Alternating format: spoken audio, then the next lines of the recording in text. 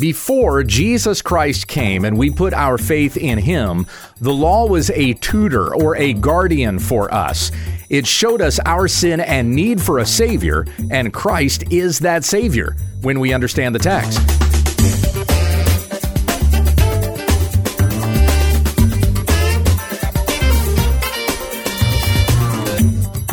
This is When We Understand the Text, a daily Bible study in the Word of God, that we may comprehend with all the saints how wide, how high, and how deep is the love of Christ.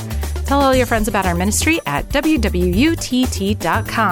Here once again is Pastor Gabe. Thank you, Becky. We come back to a sermon that I started last week out of Galatians chapter 3, verses 21 to 29. I'm going to begin by reading our text, and then we'll continue on with part 2 today. Galatians 3, starting in verse 21. Is the law then contrary to the promises of God? May it never be. For if a law had been given which was able to impart life, then righteousness would indeed be by law. But the Scripture has shut up everyone under sin, so that the promise by faith in Jesus Christ might be given to those who believe. But before faith came, we were held in custody under the law, being shut up for the coming faith to be revealed. Therefore, the law has become our tutor unto Christ, so that we may be justified by faith. But now that faith has come, we are no longer under a tutor. For you are all sons of God through faith in Christ Jesus. For all of you who are baptized into Christ have clothed yourselves with Christ. There is neither Jew nor Greek. There is neither slave nor free man. There is no male and female, for you are all one in Christ Jesus. And if you belong to Christ, then you are Abraham's seed, heirs according to promise. Here is part 2 of the sermon, Children of God by Faith. God's righteousness is given to the believer so that we may live in righteousness for all who believe. And like I said, those who then know the gospel desire the law. The law makes us want grace. Grace makes us want the law. How then may I live in such a way that is pleasing unto God? Well, the answer to that is quantified in what we call the Ten Commandments, the Decalogue. All of the laws of God summarized there in those 10 commands. You'll love the Lord your God. You'll have no other gods. You will not raise up a graven image. You will not take the Lord's name in vain. You will honor the Sabbath and keep it holy. You will, children, obey your parents in the Lord, for this is right. You shall not murder. You shall not commit adultery. You shall not steal. You shall not bear false witness. You shall not covet. Those 10 commandments summarize the law of God for his people.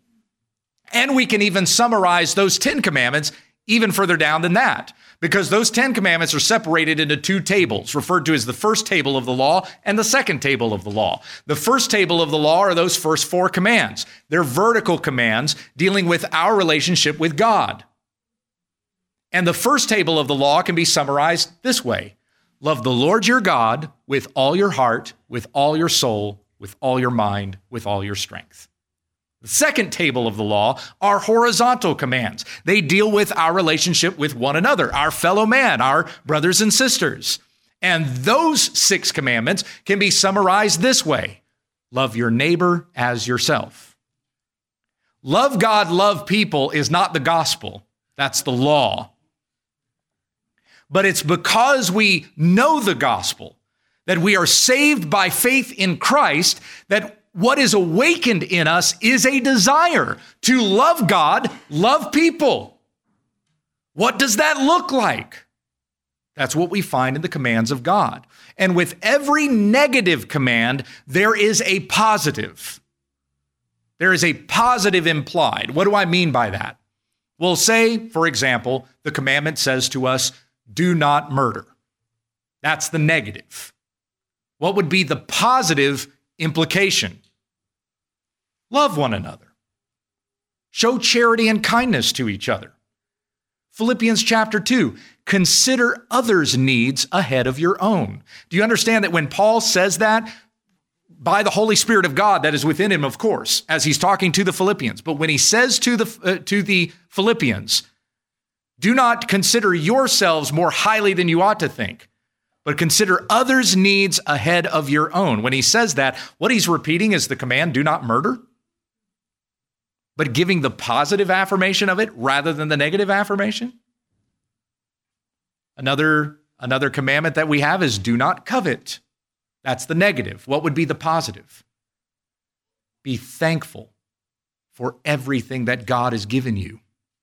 Be lacking in nothing, but know that he has supplied for your every need in Christ Jesus. Paul, again, with the Philippians saying, I know what it's like to have plenty and I know what it's like to be in need. I can do all things through Christ who strengthens me. You know what another way is of saying that? Paul's saying, in Christ I do not covet, because I am fully satisfied in my Savior Christ. Paul even appeals to the Ten Commandments directly when he gives instructions to the churches. In Ephesians chapter 6, he says, children, obey your parents in the Lord, for this is right. And he says, this is the first commandment with a promise. So he's even repeating it as it was given to the Israelites in Exodus chapter 20 and repeated again in Deuteronomy. The Ten Commandments have not been nullified. It's not that they don't exist for us anymore, but rather what they give us is a guide for what it means to live in such a way that is pleasing unto our Lord. How do we grow in holiness? How do we live as Christ lived? We find it in the law. Jesus said in Matthew 5, I did not come to abolish the law or the prophets, but to fulfill them. If Christ loved the law, and if he fulfilled the law, and if we are believers and followers of Christ, then how much are we also obligated to keep it and fulfill it as he did? Now, he fulfilled a ceremonial law that we cannot fulfill. And that was all the laws that pertain to sacrifices and whatnot. That has been paid for by Christ. Thankfully, we no longer have to sacrifice goats and rams and turtle doves, etc., etc. Amen. Praise the Lord. Glory. Hallelujah. As we have been going through the Old Testament in my Old Testament study on Thursday night, one of the things that we noticed, from Exodus on, is just how bloody it all is. Even when you get to Joshua and Judges and 1st and 2nd Kings and 1st and 2nd Chronicles, all the sacrifices that are offered, sometimes thousands and thousands of bulls and goats or sheep. When there's some sort of revival in the land, there are a lot of animals that die. That's a lot of blood spilled for the forgiveness of sins, to make atonement, to make peace with God. And one drop of Christ's blood is more powerful than all the thousands of oxen that were ever slaughtered in his name. By the blood of Christ, our sins are forgiven.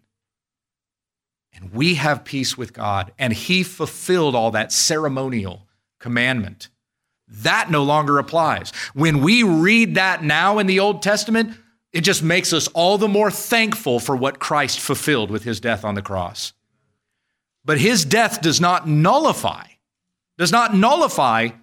those moral commandments that we have been given. For Paul even says in Romans 2, the moral commandments have been written on the heart of every man. You know, as I said to you earlier, in order to know that the gospel is good news, you have to hear the bad news first. You have to hear that you have transgressed the law, and it is only by faith in Christ that you're forgiven of your sins and you're saved. And you, as I've said that before, you know, you've heard me preach on that before. You might say to yourself, well, nobody ever preached the law to me. I never heard the law before I heard the gospel. But see, God was gracious to you in that you had the law on your heart already. It's called your conscience. God had given you a conscience, and when you heard the gospel, the guilt that you felt was in knowing in your heart, even though you had not heard the law, you had transgressed against God. And you needed a Savior, and you needed to believe in Christ in order to be saved. That was the grace of God that did that in your heart, even though the soil may not have been tilled by the preaching of the law so that you would understand your sinfulness and need for a Savior. You get what I'm saying? So God so graciously has revealed his Son to us, whether or not the person who evangelized us did it the right way. But yet it's by the grace of God that anybody's been saved anyway. And this by faith in Jesus Christ, the promise. And it's through faith in Christ then that our desire is to please our Maker, and the law is not contrary to the promises of God, but rather reveals them all the more clearly for us. Is the law then contrary to the promises of God? My genoita, certainly not. For if a law had been given that could give life, then righteousness would indeed be by the law. Did you know that if you could keep the law perfectly, you would have eternal life? Where do I get that from? Well, Jesus said so himself. In Luke chapter 10, there's a lawyer that comes to Jesus and says, "Good teacher, what must I do to have eternal life?" And Jesus says, "What does the law say? How do you read it?" And the lawyer gave the twofold summary of the law.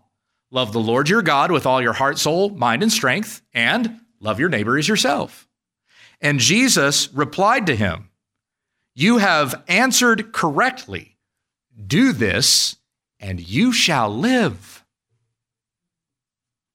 If we could keep the law perfectly, we would have eternal life, but we can't. And the law was given not so we would follow it and have eternal life, but to reveal the transgression that we have committed against God, so that we would know we need a Savior who did keep the law perfectly and became that perfect sacrifice for us with his death on the cross. Romans 6:23, I've said to you already this morning, for the wages of sin is death, but the free gift of God is eternal life through Jesus Christ our Lord. The wages of sin is death. We have sinned, we deserve death. Now, wait a second. Jesus didn't sin and he died. So how does that apply? Well, it's because he became sin for us. 2 Corinthians 5:21, he became sin who knew no sin, that we might become the righteousness of God. He kept the law perfectly, and in so doing, shows his eternal life that he has with the Father. And so all of us who believe in Christ, therefore, receive that eternal life. We could not keep the law. He did. He became sin for us, died for us, rose again from the grave. God raised him from the grave to show that he received the sacrifice of his Son. So now that by faith in Jesus, we are rescued from the wages of sin. The wages have been paid in Christ. Though the body will still die, our spirit will be with the Lord forever. And even a day will come when our bodies will be raised from the grave. And all of this by the power of God who fulfilled these things through his Son. I mentioned to you that as I was studying through this section of Galatians chapter 3, I was studying from Dr. Stephen Lawson, one of the ministers that I listened to preaching on this particular section. And one of the things that Dr. Lawson said was that every city needs two things. Every city needs the law, right? Does every city need the law? Can you think of how chaos Junction City would be if there was no law? Like the law is a blessing. The law is a keeper, as Paul will go on and articulate here. The law keeps us in line.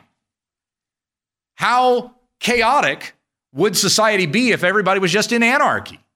Everybody was disobeying the law. Everybody was a law unto themselves. So this is why in Romans chapter 13, Paul says we need to be subject to the governing authorities because every authority has been established by God. God has given us government to keep civility. So every city needs a law. That's one thing. Dr. Lawson goes on to say every city needs a law and every city needs the church. Because what's going to happen is the people in that city are not going to keep the law and they need to hear the gospel. So every city needs a law. Every city needs the church. The law has not been nullified. The law still applies. The law is still necessary. And you know that and you believe that. You don't think that the law no longer applies to believers in a new covenant today. The law applies to absolutely everyone. But it is only those who are in Christ who can keep the law in a way that is pleasing to God. Paul goes on to explain the purpose of the law. The Scripture imprisoned everything under sin so that the promise by faith in Jesus Christ might be given to those who believe. Now, before faith came, and this could be applied two ways, before faith came, before your faith came, your personal faith, or before the Christian faith came altogether. Christ preaching the gospel and all those who believe in him would enter into the Christian faith. So before faith came, we were held captive under the law, imprisoned until the coming faith would be revealed. We were imprisoned here. This is personification that Paul is using here, kind of making the law as being like a jailer or a warden of a prison. So the law keeps us imprisoned, keeps us bound, keeps us restrained from doing worse evil than we could have been doing until the coming faith would be revealed. Now that applied in a pre-New Testament time, and it also applies to us now. Before we come to faith in Christ, there's still a law that exists that keeps us from falling into worse evil than we are currently in.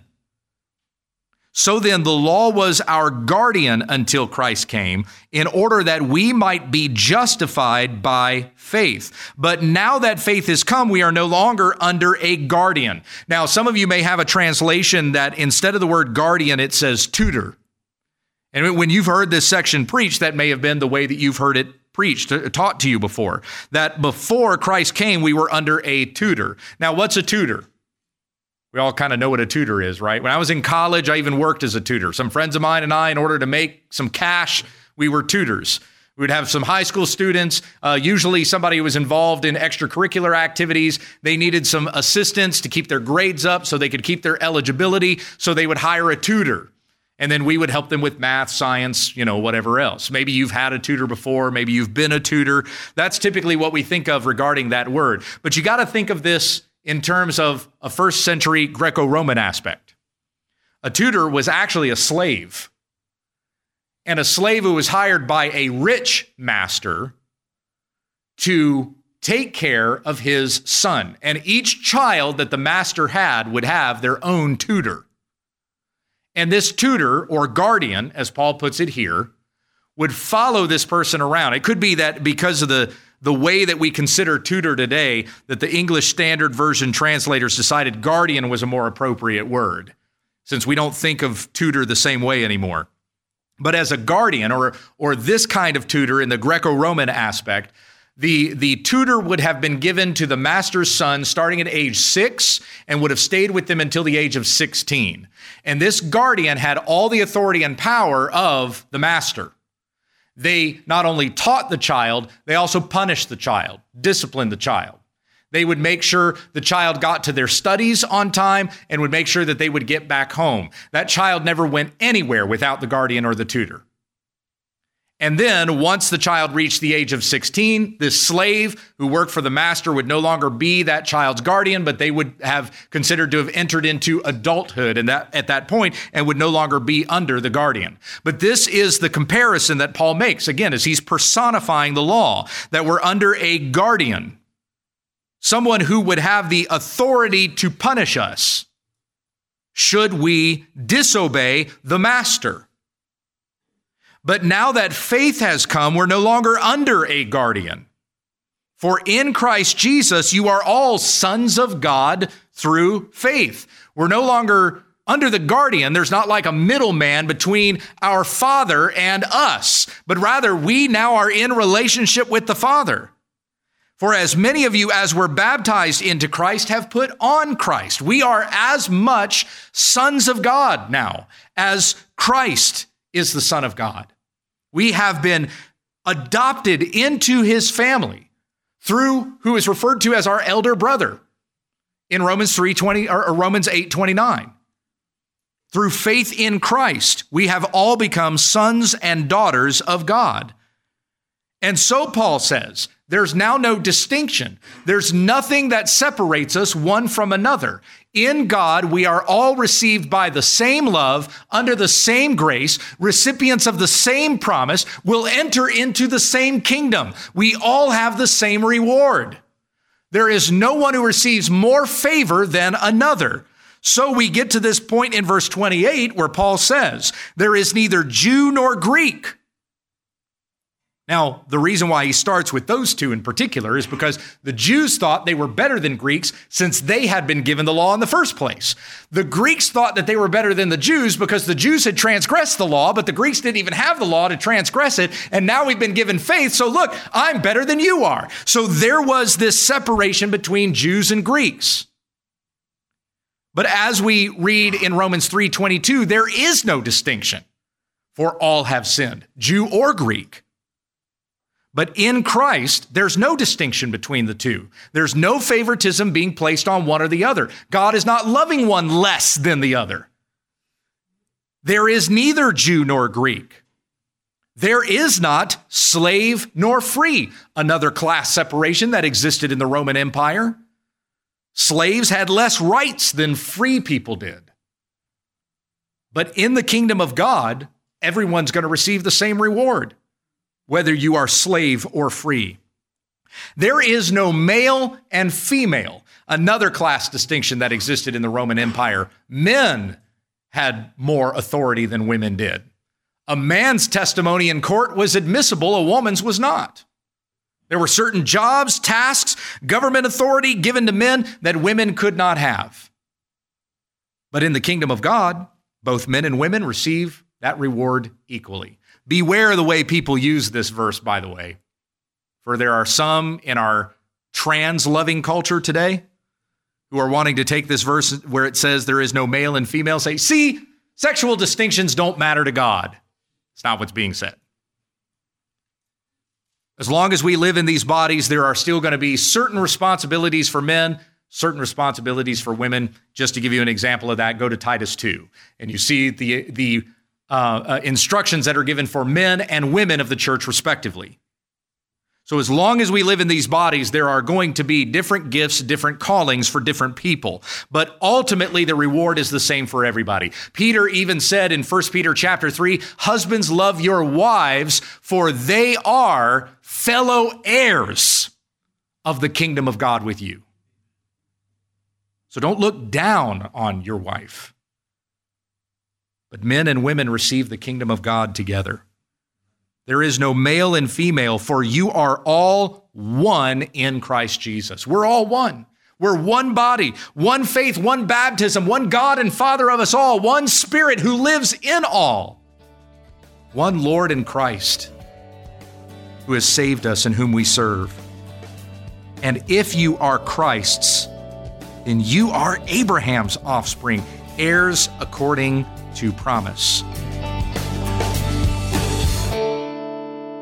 Thank you for listening to When We Understand the Text with Pastor Gabe Hughes. If you'd like to support this ministry, visit our website, www.utt.com, and click on the Give tab in the top right corner of the page. Join us again tomorrow as we continue our Bible study when we understand the text.